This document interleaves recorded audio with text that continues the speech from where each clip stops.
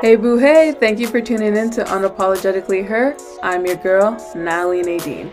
If you're searching for a safe space as a young black woman to help you own your truth and navigate the challenges of adulthood unapologetically, this is the show for you.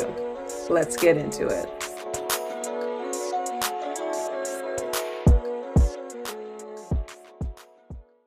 Hi everyone, and welcome to a new episode of Unapologetically Her. I'm your girl Natalie Nadine, and for today's episode, I am so excited because it feels like one of those full circle moments again. I have pretty much like one of my favorite teachers from grade 7 and 8, Miss Townshend. Like, for me, this is amazing. Townsend. I know, right? I still can't get into the whole thing of like calling her Laurie. So if I switch back and forth, you know why? Like, I just feel like, that little like 12, 13-year-old be like, hey, Miss Townshend. And that you were like the cute, demure, shy, not really shy, but I guess that's exactly the Natalie I remember, hey, Miss Townsend. So I get it. I get that whole thing. It's hard to call us by our first names. We don't have first names. Do you? Teachers don't really have lives outside of the class. Live in the classroom, wake up, and then you're there again. Exactly. So before we get into anything, tell the people who you are, what you do, how they can support you, run you a check. This is your time to promote. I like that last part. Run me a check. Okay, well, as you mentioned, I have been a teacher, middle school teacher for about 22 years, if my math is right. And most of that time was spent at a little school in Scarborough, where I met you. I don't even remember what year that would have been, but that's a big part of my identity and my who and what I do. But about 2-3 years ago, I listened to this little voice in my head that has been really there since the beginning of my teaching career, actually. This voice that, wanted to get into storytelling, in particular filmmaking. And so 2 or 3 years ago, when it was apparent that this documentary, my first feature documentary, was going to receive full funding, I was given the opportunity and the choice to leave teaching for a while. So I took a leave of absence, and now I'm in my second year of that leave, and still not sure what I'm going to do come September, if I'm going to extend it, if I'm going to resign, if I'm going to go back to the classroom. But we'll get into all that. So teacher, filmmaker, daughter, partner, sister. I'm a lot of things, but, we'll probably get into some of those things as well, some of those other specifics. I love that. Now, for everything that you do, where can people follow you? On the gram, I'm just Laurie Townshend. My last name has an H, Townsh. I think it's Laurie _Townshend, actually. And Twitter, same thing, just my full name. You'll find me. Instagram, TikToks. I'm laughing because I'm so brand new to TikTok. And as I open it right now, and I'm like, what is my handle? Yeah, it's just Laurie Townshend, my full name, Laurie, and then Townshend. Welcome to the social media age. It's a fun place to be. Yeah. Oh, it is. It can be a monumental time sucker, but I've also met some really amazing people and have reconnected with people like you. I'm trying to think if we reconnected via social media or if we saw each other in real life first and then started following. I'm trying to remember now. I think it was social media first, and then and this is the full circle moment, you guys, because this was my teacher, grade 7 and 8. So this was 2008 until 2010. Wow. And then we reconnected 12 years later in person at the Black Legacy Awards by following each other on social media. Mm-hmm. And now we're here on the podcast. Amazing. I love that. Right? Yeah. Oh my God. This is what a lot of us get into teaching for. It's really about relationships and the investment that you make in terms of your time and your energy in young people. And half the time you don't even know when you're making an impact, but the hope is there that you haven't. I think it's a lot like parents. I don't have biological children, but, you think you just hope you're not messing them up too much. And you hope that, you're doing the best you can, with what you've got. And with teaching, you don't always get a chance to acknowledge, or you don't always get a chance to know if you made an impact. So, it's always really special to have these full circle moments. And there have been a few of them over the years. As I get older, my former students are growing up and doing amazing things like you. And it's just, it's so lovely. It's one of the things I think I'll miss if I do decide to not go back, that I won't have that sort of through line, with a bunch of kids. Absolutely. And that's the thing. I think that's one thing teachers either don't realize, that you can have such a strong impact years later. Because we're talking right now 12 years later. And I always tell people, when it comes to teaching, and especially because in the French immersion program, although you were a French immersion teacher, but in the French immersion program, we don't come across a lot of Black teachers. Right. You're lucky if you get like the one or two in the school. Right. Like, other than you, shout outs to, Felicia Samuels. That was our other teacher, but that was it. Yeah. Prior to that, I had two more, my grade 2 teacher and then my gym teacher in elementary school. So when we have teachers, seems like a lot. Right? And some people would be like, wait, what? That was it. Until I reached high school, and there was about, again, maybe 3 more. And the fact that you said that's a lot is a little troubling. Yeah. I guess it's all, everyone sort of, reflects on their own experience. I didn't have my first Black teacher until high school, and turned out he was this geography teacher. He wasn't very happy in his life. It was a really bad experience. I'll never forget that. He wasn't very kind. And it was another 3 years or so before I had a prof at university who was I would consider my first real Black teacher. All through elementary school, I never had that, or middle school. So yeah, I'm sure it depends, obviously, regional, where you grew up. But I mean, I grew up in North York, and it's, when I look at my class photos, you'll see some of the class photos of classes I've taught. A lot of my class photos from my youth looked a lot like that. They're just really, United Nations, like North York, Toronto, like you get so much diversity, and that was never reflected for me in the teaching staff. So, yeah. Well, this is actually the perfect segue into my first question, because now, can you tell us some of the unique challenges and obstacles you faced in your career as a teacher, being a Black woman? Yeah. I mean, early on, I think, being sort of tapped as the equity person, the sort of steward of all things race related. When you're starting out as a teacher, like you're floundering. You're like everybody else, trying to figure out who you are, taking in advice from elders, from older teachers. I remember hearing the rule, don't smile till Christmas. That was sort of like how a lot of the elder teachers used to think about classroom management. The don't smile till Christmas adage was about like not being too friendly, because kids will take advantage of you and you'll have chaos on your hands. So like, I just remember like negotiating all these different ways of trying to figure out who I was going to be as a teacher.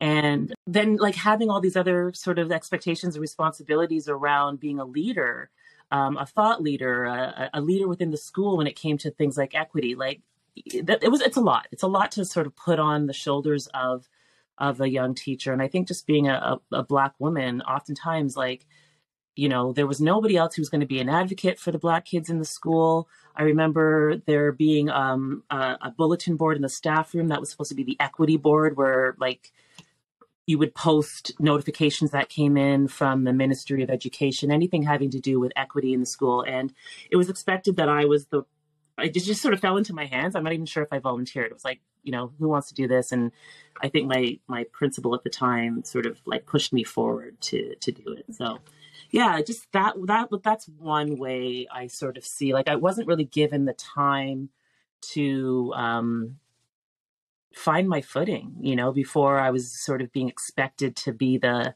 leader in the area of equity, because why? Because I'm the one teacher of color, one of two on staff.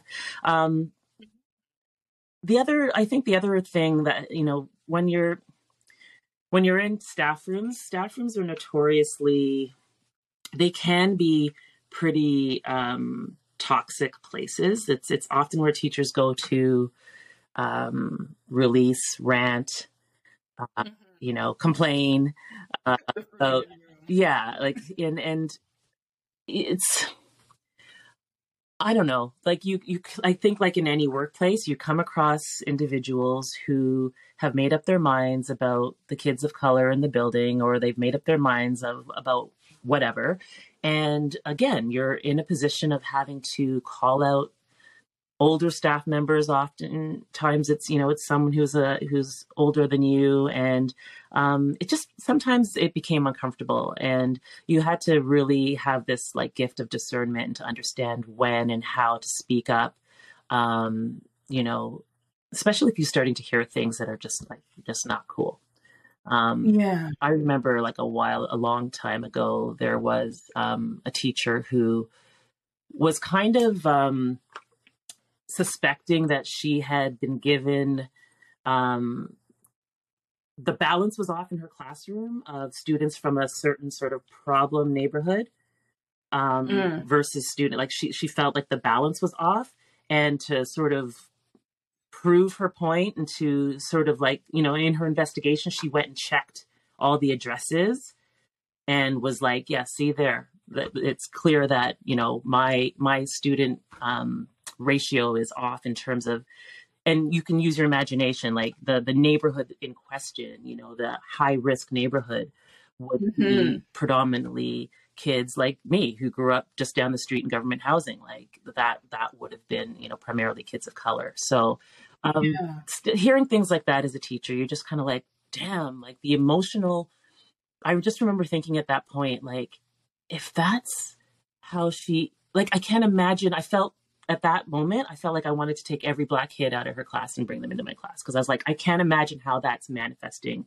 I can't imagine how that's seeping into the way she's looking at these kids. If she considers them a liability, just based on an address, and considers them, that, how can you teach a child if that's the way you feel, and those are the judgments you're making? So a lot of that kind of emotional burden as well is part of a unique challenge, of being a teacher. Almost kind of like you want to be like, I want to save every single student. I want to be able to be there for them. Yeah. And I think what you were saying just now with that teacher, it's one thing as the teacher to see it with like your colleague, but something I don't think a lot of teachers notice, but as a student, you notice when the teacher treats you differently based on the color of your skin, or like you said, if they search the address to see where you come from.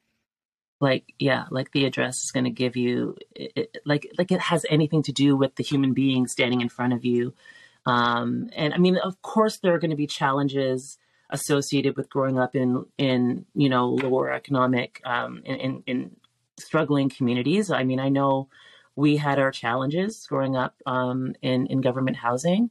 But like school was supposed to feel like an oasis from that. Like school is supposed to feel like a safe place where you could, especially a school like ours where, a decision was made early on that there would be uniforms. This was like almost unheard of in a public school back in the time, back in the day, where the parent council got together with the principal and said, hey, let's do uniforms because we want to kind of level the playing field. We don't want kids comparing, top, designer jeans and shoes, and well, shoes, I guess, was always going to be the differentiator. But yeah, like I felt like school it's supposed to be that sort of level playing ground, right? It's a place where you come and you should be able to be yourself, and your address, your postal code shouldn't have any bearing on how you're treated or what kind of education you receive. So yeah, there's definitely that feeling of being very protective of students after hearing stuff like that, because behind a closed door, like who knows what kind of messaging kids are getting from an educator like that. Absolutely. And that's the thing. I feel like there's a lot of those where it kind of transcends, and I would say it goes into like adolescence, adulthood. Because I always tell people this story. I had a teacher in elementary school where, again, she looked at some of us a different way. I remember she tried to do everything to get me out of the French immersion program. Interesting. She told my mom, I think she has a hearing problem. You have to take her for a hearing test. there's this, then that. They put me in an English class for a day to see if I would like that better than French. Really? And I'm just like, and I feel like that traumatized me to the point where I'm like, I'm not leaving the French program. And even if I wanted to, I made sure to stick it out just because it does leave trauma within the students. Mm-hmm. When we got to middle school, we had another homeroom teacher who, and this was in grade 8, where I don't know if she had something against some of us French immersions. And again, we kind of all fall under that certain list. Mm-hmm. So when we were in that split class, she treated us completely differently from her original class. Mm-hmm. So when we had, Madame Samuels, after she left, we got placed with this teacher. Mm-hmm. And it's like, we were like the step kids that she never wanted. Damn. Yeah. That's real. And it's like, you realize we feel your vibe. Right? Like, particularly teenagers, like that age group, they are so connected, so able to read. You see it when there's a supply teacher who comes in. You can clock that supply teacher within seconds. You know exactly what you can get away with. Like, I think middle school students are masters at reading the vibe and getting a read on a teacher. And they'll tell you exactly how they're feeling, or they'll show you exactly how they're feeling. So I believe that like what you experienced, what you felt was real. And whatever reason that teacher was just bugging. Wasn't feeling us one bit. That was a long school year. I'm sure it was. Wow. Yeah. Wow. I can't remember. But now this is probably not important, but we can talk. I feel like that's like an off-camera chat. Exactly. Name names. This leads into the question for you, where I'm like, how does being a Black female teacher now impact the students you teach and their perception of themselves and their potential? Because we're talking so much of the impact when we don't have that. Yeah. Well, I think the first thing that comes to mind is you just feel, as a student, you feel wanted. You feel desired. You feel like someone wants you there. And who is it? Toni Morrison, who talks about, like, don't ever let a child, or maybe it was Maya Angelou, I'm going to have to check that. Don't ever let a child walk into a room and not be acknowledged. Like, there's something about, like, standing at the threshold of my classroom and welcoming students into my room. That just became something I did naturally. But I know that I can just picture the students as they walked in. Like, it just, there's a sense of being welcomed and someone wants you to be there. And that's huge when you are thinking about all the other ways young Black kids are excluded or made to feel like they aren't wanted, or like they're to be feared, or they're to be shunned, or they're to be ignored. Like, that just showing up and desiring their presence is a huge act, I believe, in love and care. So, I mean, that alone helps the student feel safe. It helps the student feel like they want to, that they can learn from you, they can share with you. It changes everything. It changes the relationships with their fellow students. I know that in my class, because of what I tried to nurture in terms of a safe place, that students interacted differently, even though they were moving around as a unit from class to class. I know that the dynamics were different in my class. Like, a student that was a bully. You can, eh? Well, and I didn't know that, but like a student who's like a bully in one class, things change. And we know the magic of, like, the drama classroom. That has a lot to do with it as well. Just sort of what it is that we are doing in that space requires a lot of trust and a lot of vulnerability. And so a lot of the times those dynamics were changed. And so kids felt edified. They felt built up. They felt like they could be themselves and who they were. In fact, in drama, the wilder, more off the, out of left field you are, the better. Like, that actually works in the drama space. So there are all these different ways that I feel like being a teacher in the arts was helpful to everybody, but then specifically to kids of color, it was a way of, it just felt like freedom, and I encouraged joy. And I was always aware also that, like, I was an anomaly. Like these students weren't necessarily seeing a lot of Black female drama teachers who were, you know, crawling around on all fours, barking like a dog, and like getting into the role plays and doing all these weird things with them. Like I realized that I was an anomaly and I was willing to be vulnerable. And I think that was, for a lot of kids, eye-opening, and just let them trust me more, you know? Absolutely. And now that you said it, I'm like, no, that's true. Like now I'm having flashbacks of like school, the way you greeted us, like you said, the way you're more interactive. It's not just like, okay, here's the assignment, now go. Right. Or I want you to do this, but I don't have the time to show you myself. Right. It was never that kind of. No, it couldn't be. It couldn't be. I had to get right in there. You know, it's so funny. I don't know if you saw this video, but remember there was a film crew that came in our drama classroom the year you were in. I don't know if you remember this. I just came across it last week.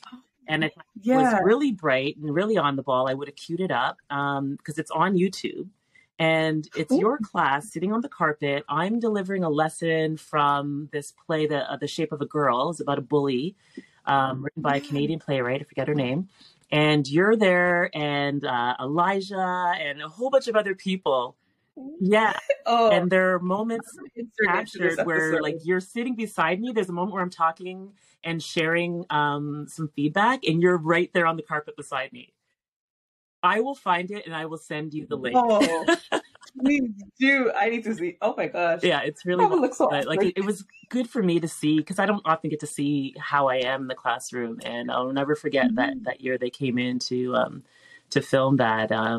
It's very hands-on. You can't be a drama teacher. And like, even that, I mean, that day I was wearing heels, but I never wore heels. I knew that they were filming. So I tried to, I don't know, femme it up a little bit for the camera, but I never wore heels. I got away with wearing,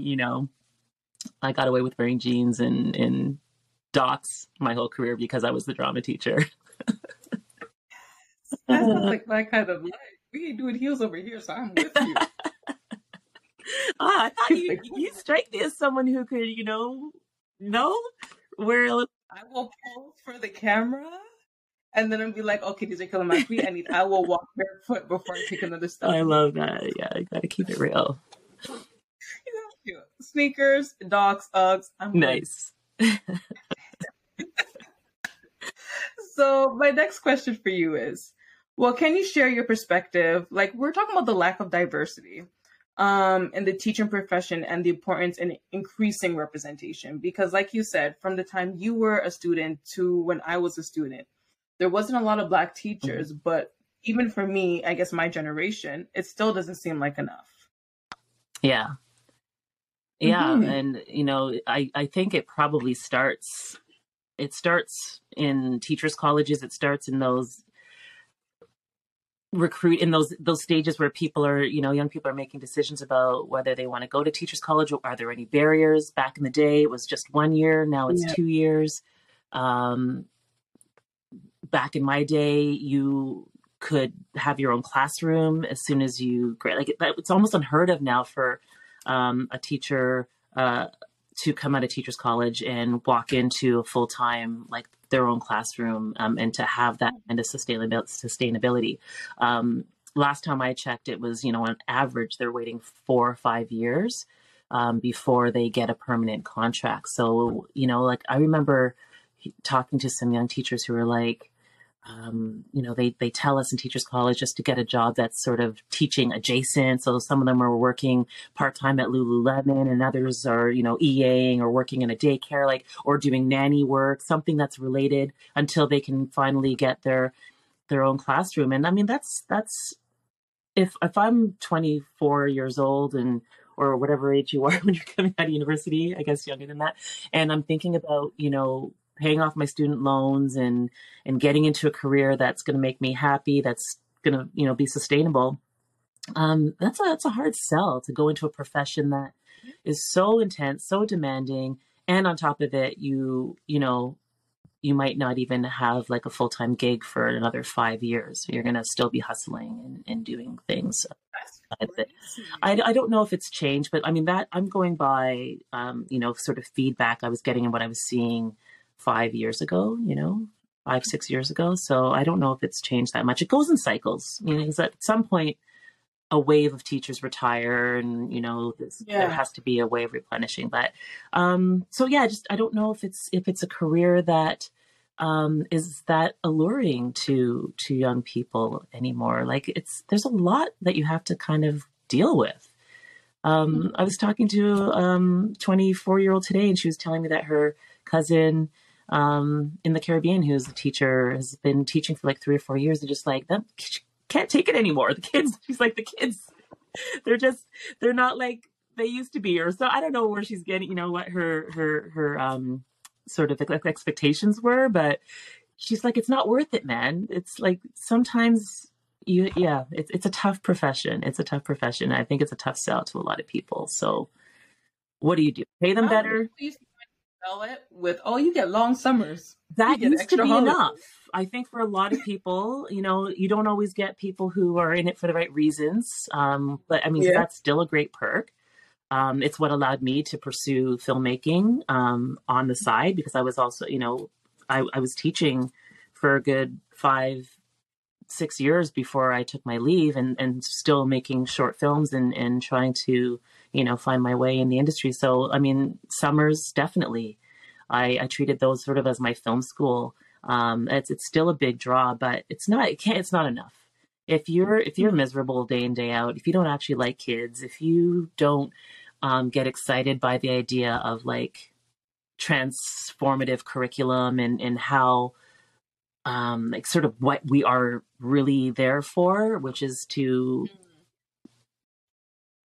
help young people think critically, to nurture curiosity. Like you have to have a love for that kind of thing. And I worry that there's not enough. Maybe it's just bad PR, but I don't know that there's enough to draw young, vibrant. Like, I should stop saying young, because it like becomes a bit ageist as well. Like I worked with a teacher who had a second career as a teacher. He was an engineer before, and he was older than me, but had less, teaching experience. And so anyway, the point is, you're asking about like the importance of having representation.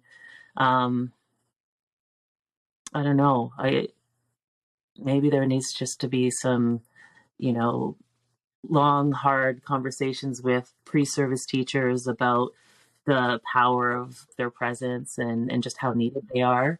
And it is a great profession. It is a great profession, and you can have a really great life and feel like you're making a difference. So I don't know. At the same time, I'm on my way out, but that's after 22 years. Like, like Yeah. I I didn't even realize it would be that long. Oh my yeah, gosh. 98, 99, and like I'm not counting these last 2 years that I've been off. So yeah, when COVID hit and I did a year of virtual school teaching, that was, I think, my 22nd year. So, um, you know, I was going to say I did my time, but that sounds bad too. It's not like I felt in that time, I was very much, um, happy and aware that like I, I was doing something that felt natural to me and Yeah. that I loved to do. And I was getting paid and had summers off. Like, it was a good work-life balance. You can achieve a really good work-life balance, I think, as a teacher, as long as you don't take on too much. Um, that's often a problem as well. Sometimes the real go-getting teachers are the ones who are expected to do everything. They're coaching, they're running the clubs. Burnout is a real thing. Yeah. See, now that's good to know. I always told people, I'm like, if you want to go into teaching, and I'm happy I kind of did this, because at first I always thought that's what I was going to do. I was going to be elementary Mhm. school teacher. I was going to teach like the kindergartens and French. And then I always recommend people, one, keep in touch with some of your previous teachers.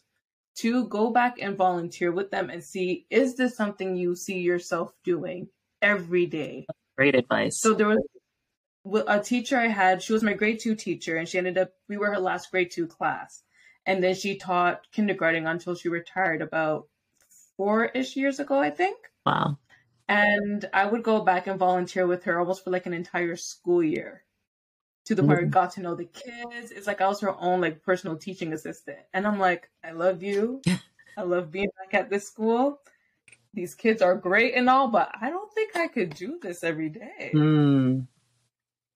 And I'm like, and that's the reality. And for some, like, yes, it is what they want to do. But like you said, you need to have a love for it. You need to have a passion. You need to like the kids. Yeah.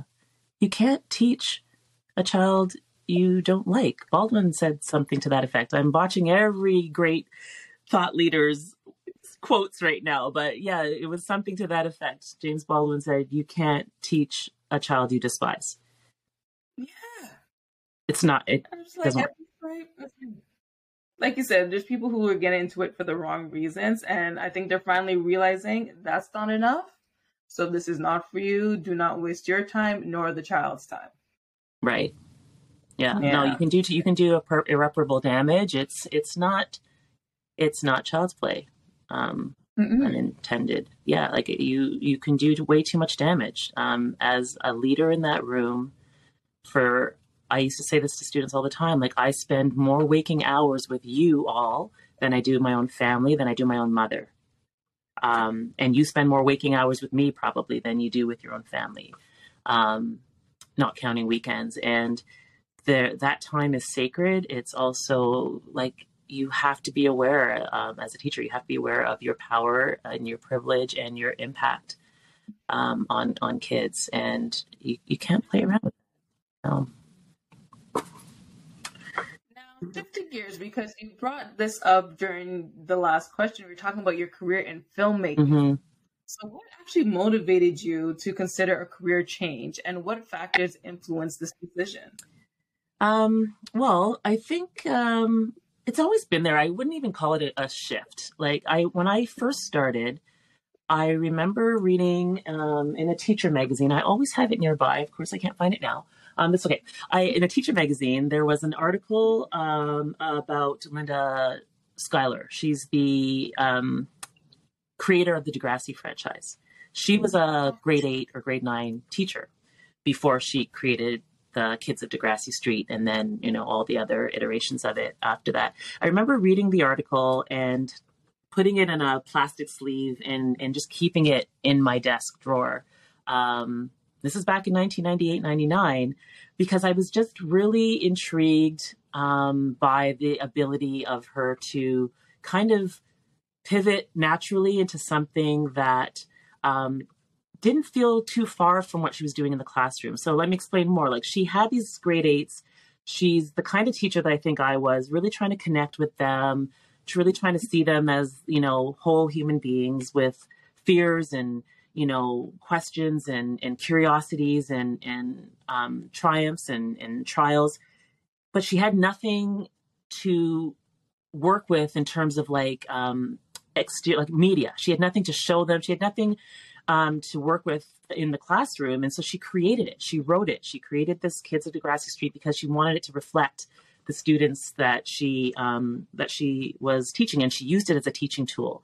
She used some of these early videos that she did on topics from like sex to, STIs. She used these as teaching tools. She had to create them herself because they didn't exist. So I just remember being really inspired by that. I was like, I love that. I love the idea of using another skill set to continue to teach, to continue to serve your students in a way. And to just bring their authentic voice to reflect that in some form of media. At the time when I started teaching, I had also met a writing mentor. He was a screenwriter. I met him while I was working summer camp in the States, and he became sort of my I don't know if you remember that movie Finding Forrester. Came out in I want to say the early 90s, maybe. Sean Connery plays this old reclusive writer who takes a young Black writer under his wing, and he's a really talented young writer. And anyway, they help each other basically. I found my own Forrester in this mentor of mine, Herb Gluck, and so I was starting my teaching career, but I was also thinking about this other thing that I love to do, and this idea of telling stories on the screen, and the types of conversations I was having with my mentor at the time. So I kept that article. Kept it with me. I never changed classrooms because I was at Macmillan I was at that school for, 20 something years. I think I left for 2 years to go teach in the States, and I came right back. After my, One school this whole time. yeah. I started there in 1998, 99. I went down to teach at a boarding school in the States. I had a 1-year visa. And when that was up, I came back and I was like, I think I want to just be a writer. I think I want to struggle. I want to write. That was 2001. And I learned very quickly after working as a hostess at the Hot House Cafe at the corner of Church and I want to say Front or Wellington. Okay, yeah. I worked there for maybe a couple months and I learned I didn't like struggle too much. I didn't want to struggle that much. So I went back to Macmillan. There's levels. Seriously. There's levels to this. And then so Macmillan happened, that's the same school that I had left after teaching there for 2 years, needed some supply teaching, needed a halftime teacher. So I went back and I still had a relationship with the principal who was still there. So I went back to that school, taught that year halftime, and then was brought back on full time and never looked back and loved it. I mean, like, yeah, up until COVID was still like, every single year was, as you know, it's just grade 7, grade 8. So you get a new batch of like half your school changes every year. The drama curriculum is always changing, always new, depending on who's in your classroom. And so, yeah, that kept me young, kept me fresh. And I loved it right up until, I was out of the classroom and having to teach from this basement here, which was okay as well. It had its own,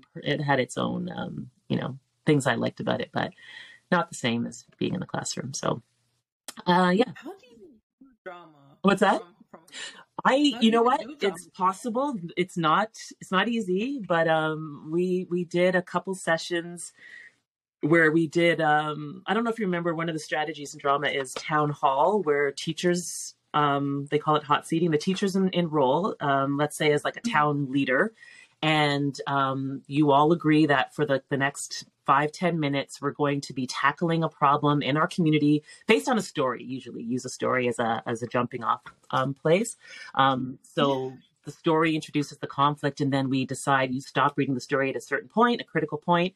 And as a community, you've got to decide what we're going to do. And so we did that in the virtual sense. I was able to ask, my 8th graders at the time from all over the city to turn on their cameras, and they all played different roles, and it was a whole class improv on Zoom or Google Classroom. It was actually quite fun, but not the same as doing that in person. Yeah, I was like, wait a minute, are we still doing like, yeah, no trust falls, no, these icebreakers that require movement. That's the stuff you lose, which is another kind of like back in my mind, I was like, do I really want to go back to the classroom if I can't teach the way I want? Because they were, even after COVID, after we went back, there was still a lot of the curriculum was being held back, Teams didn't start right away.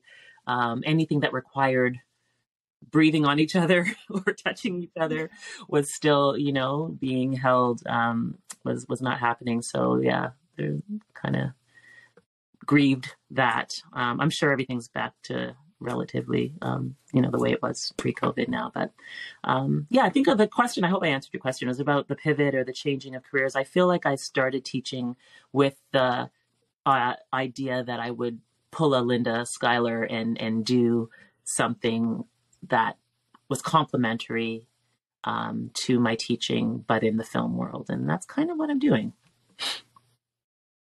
First of all, that's amazing. The fact that both the teaching and the love for like film and everything goes that far back. We're definitely true to this and not new to this.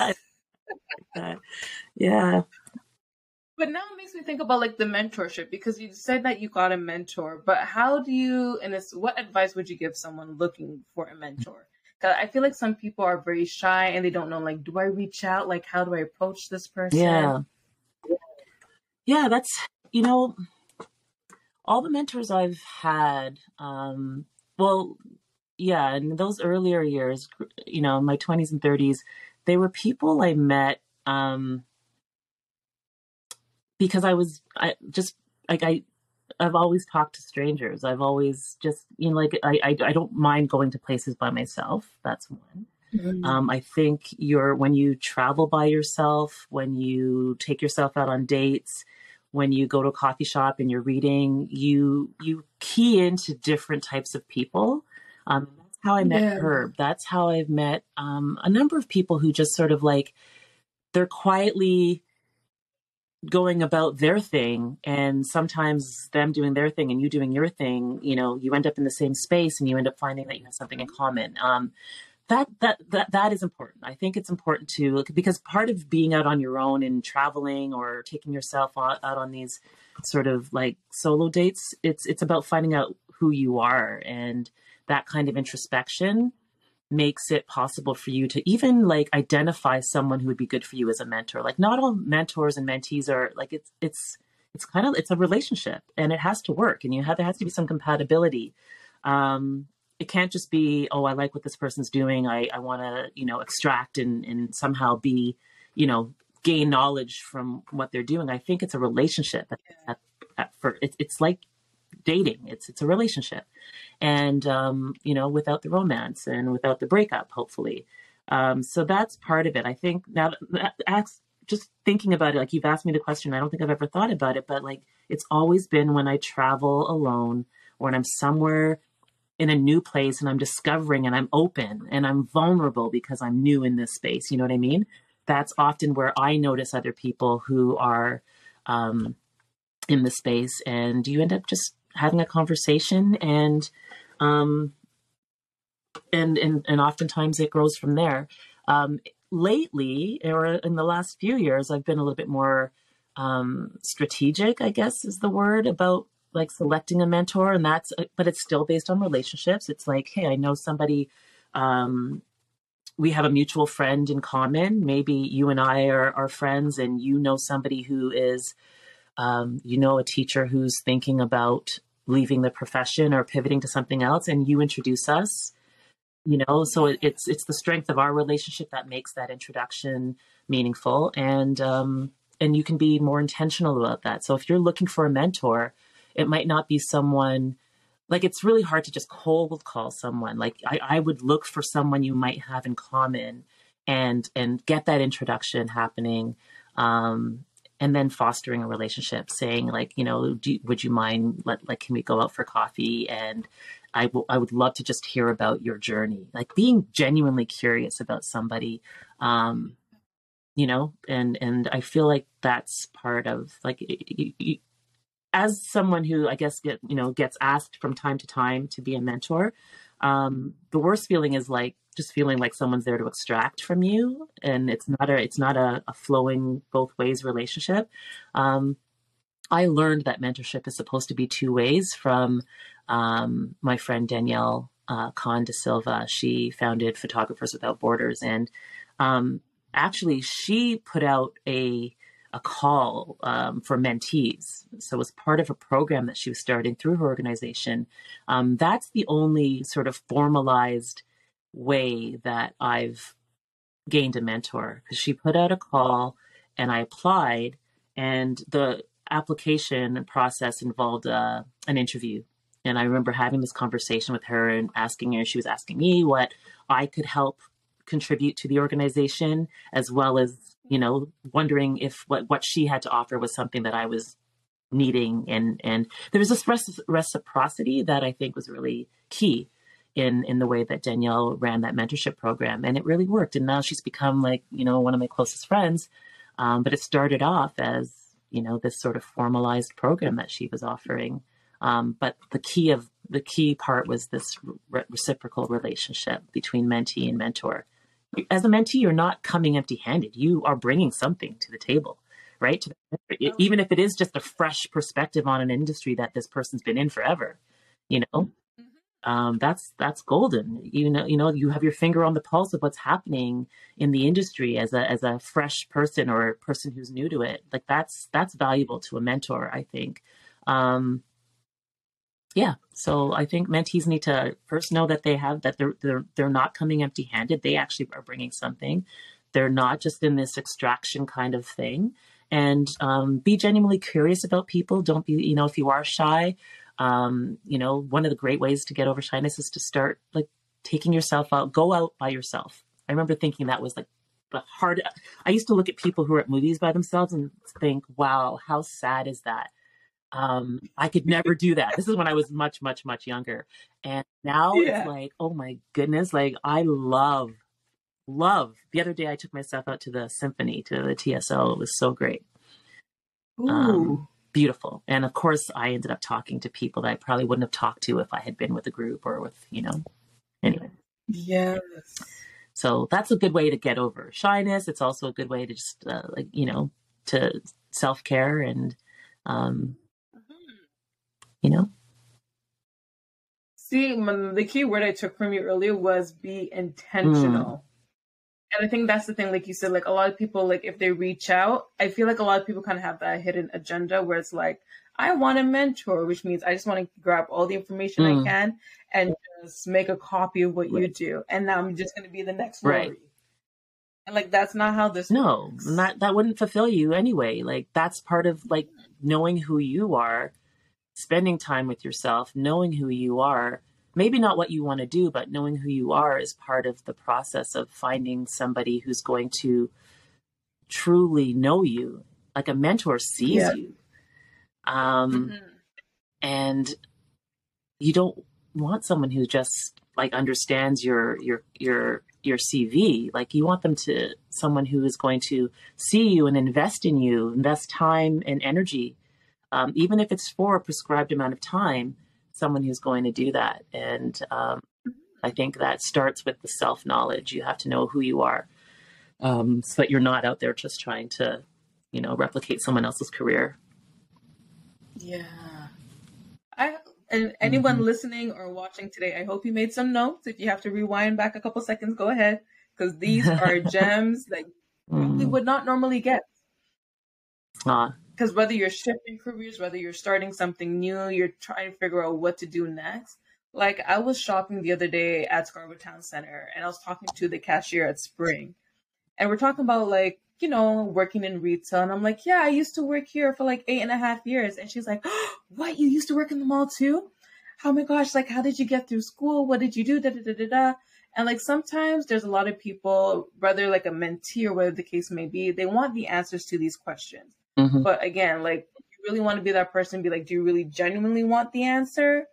Or are you just be like, let me just, you know, pick, choose, and refuse, because that's not really how this works. Yeah, you have to, if someone's willing to give you the real deal, like just to lay it all out, and you have to be ready to hear that. By the way, I worked at STC as well in retail for a few years. Fairview Mall first, and then we moved out to Scarborough, and I worked at Crabtree and Evelyn, old lady soap store, for a long time. But I actually loved it. It was really fun. It was nice to.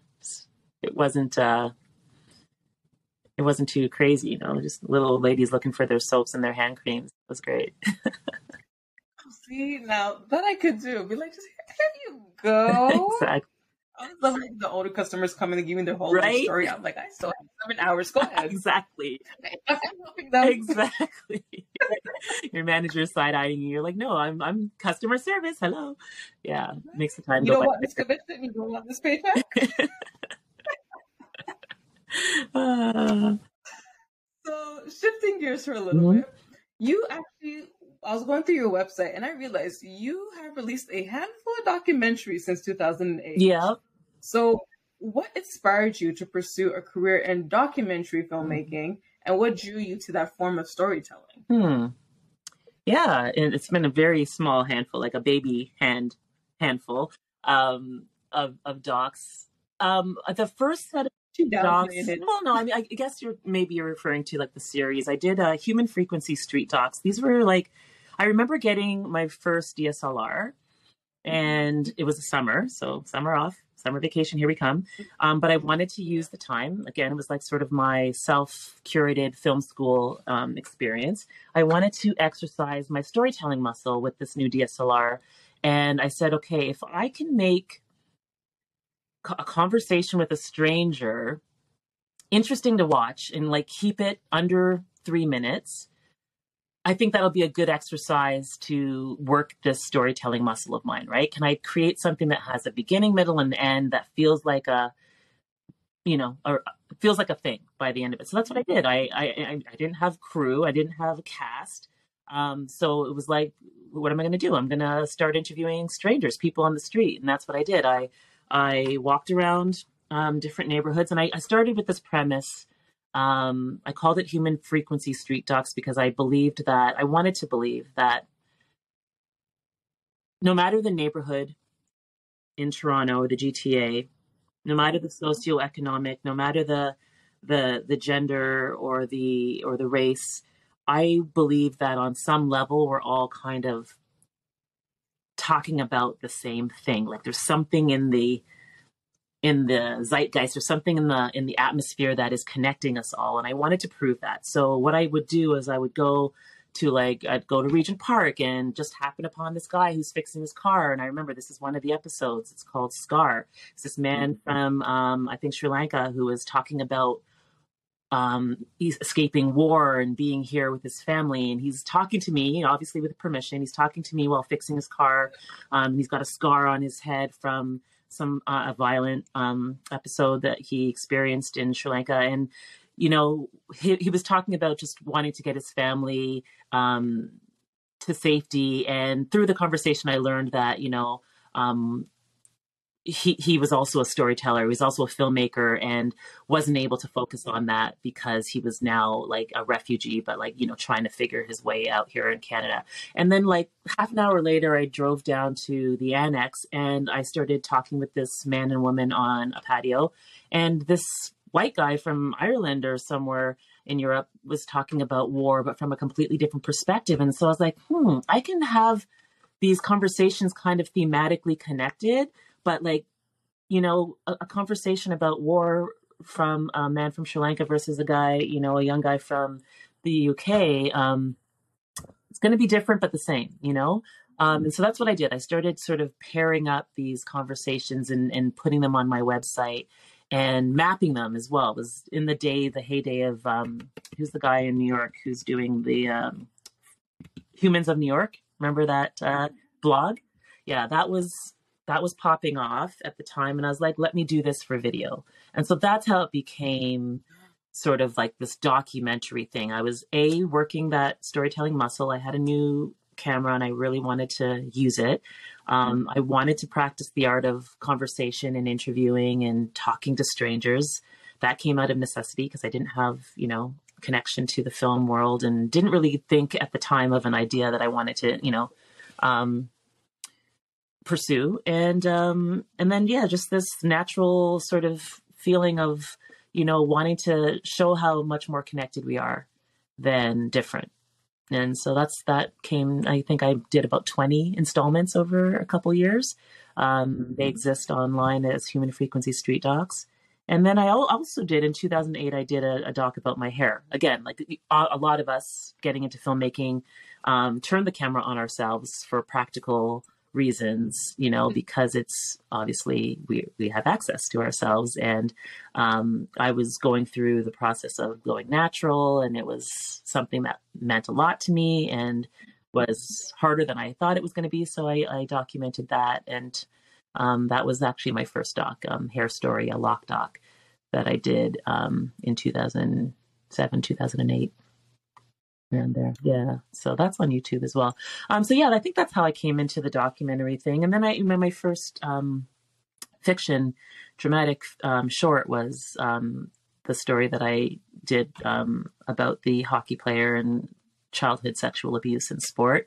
I wrote that script, adapted it from a feature script that I'd written. I was really like, I'm not going to be able to make a feature film as my first film. Let me change this a little bit and make it a short. And that's what I did, and cast Stefan James, another former student of mine who came through my drama classroom just like you. He was gracious enough to participate in that short film. And then I did Charlie with Allison Duke as executive producer, Charles Roach. We did a series of docs about Black human rights advocates warriors who had contributed to justice here in Toronto, and I did the one on Charles Roach. And so, yeah, that's the handful of docs. And now here I am about to release my first feature documentary. Now, this is my last question for you. And this, I think, is like perfect, kind of like ending to everything you just said. And I always tell my guests, I want you to just sit back, relax, drop your shoulders. And this is when I really want you to just tell me, what does it mean to be unapologetically Laurie? I love when they do that.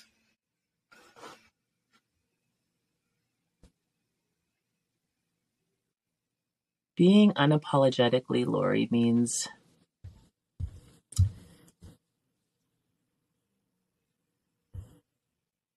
being able to look in the mirror and speak to myself the way I speak to my closest friend, to speak to myself the way I speak to a struggling student in my class, to speak to myself with that same love and that same care and that same grace. That's what it means to be unapologetically me. It means to defy all those negative voices in my head, all those learned patterns of thinking, to defy them unapologetically, to defy them and say, I'm going to love you, Laurie, the way, according to your worth, and you're worth a lot. Yes. And to really, to quiet, not just to quiet those voices, to defy those voices that would say otherwise. Yeah.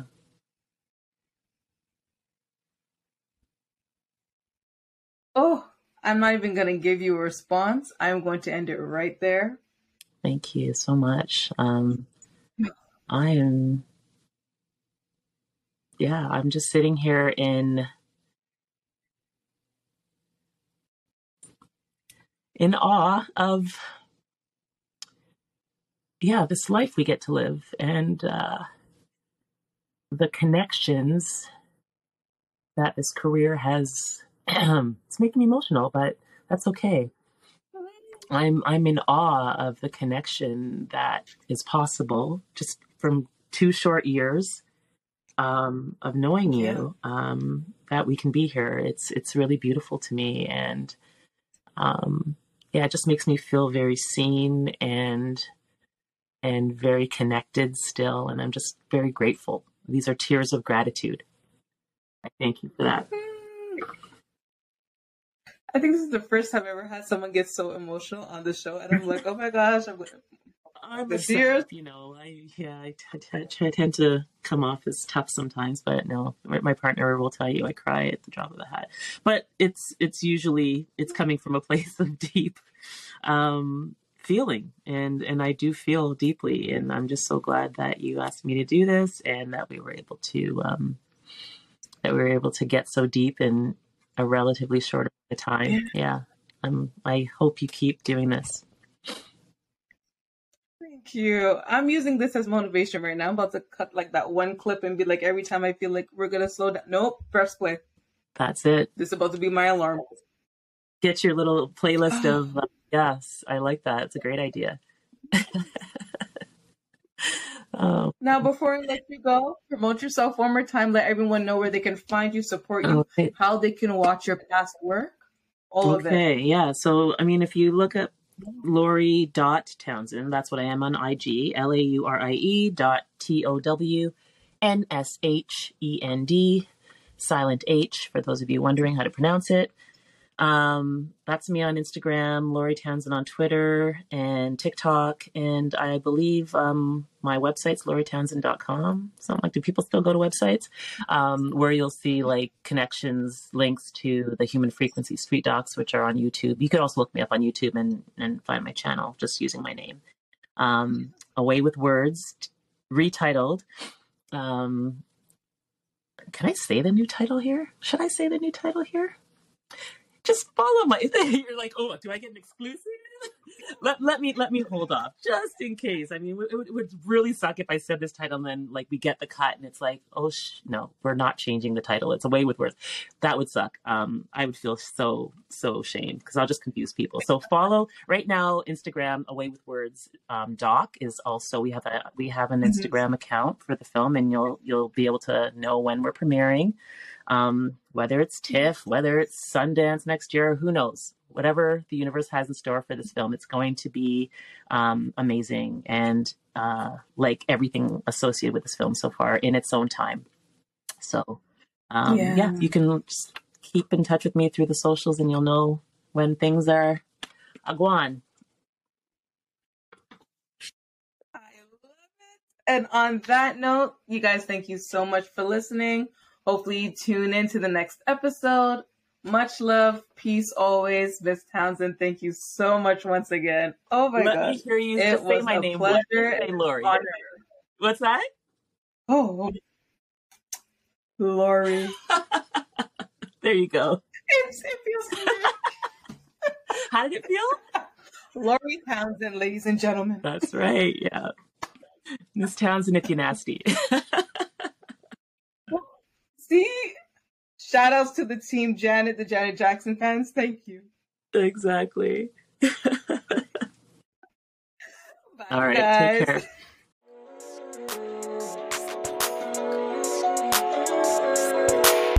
That concludes another episode of Unapologetically Her. Thank you for listening. You can catch a new episode of my show every other Thursday on all streaming platforms and on my YouTube channel, Unapologetically Her Podcast. Please don't forget to download and leave a rating with a review, letting me know what you think about the show. Most importantly, follow me on social media at Unapologetically Her Pod on Instagram and at Natalie Nadine on TikTok and Twitter, so you never miss an update, behind the scenes action, and more. Catch you ladies in the next episode.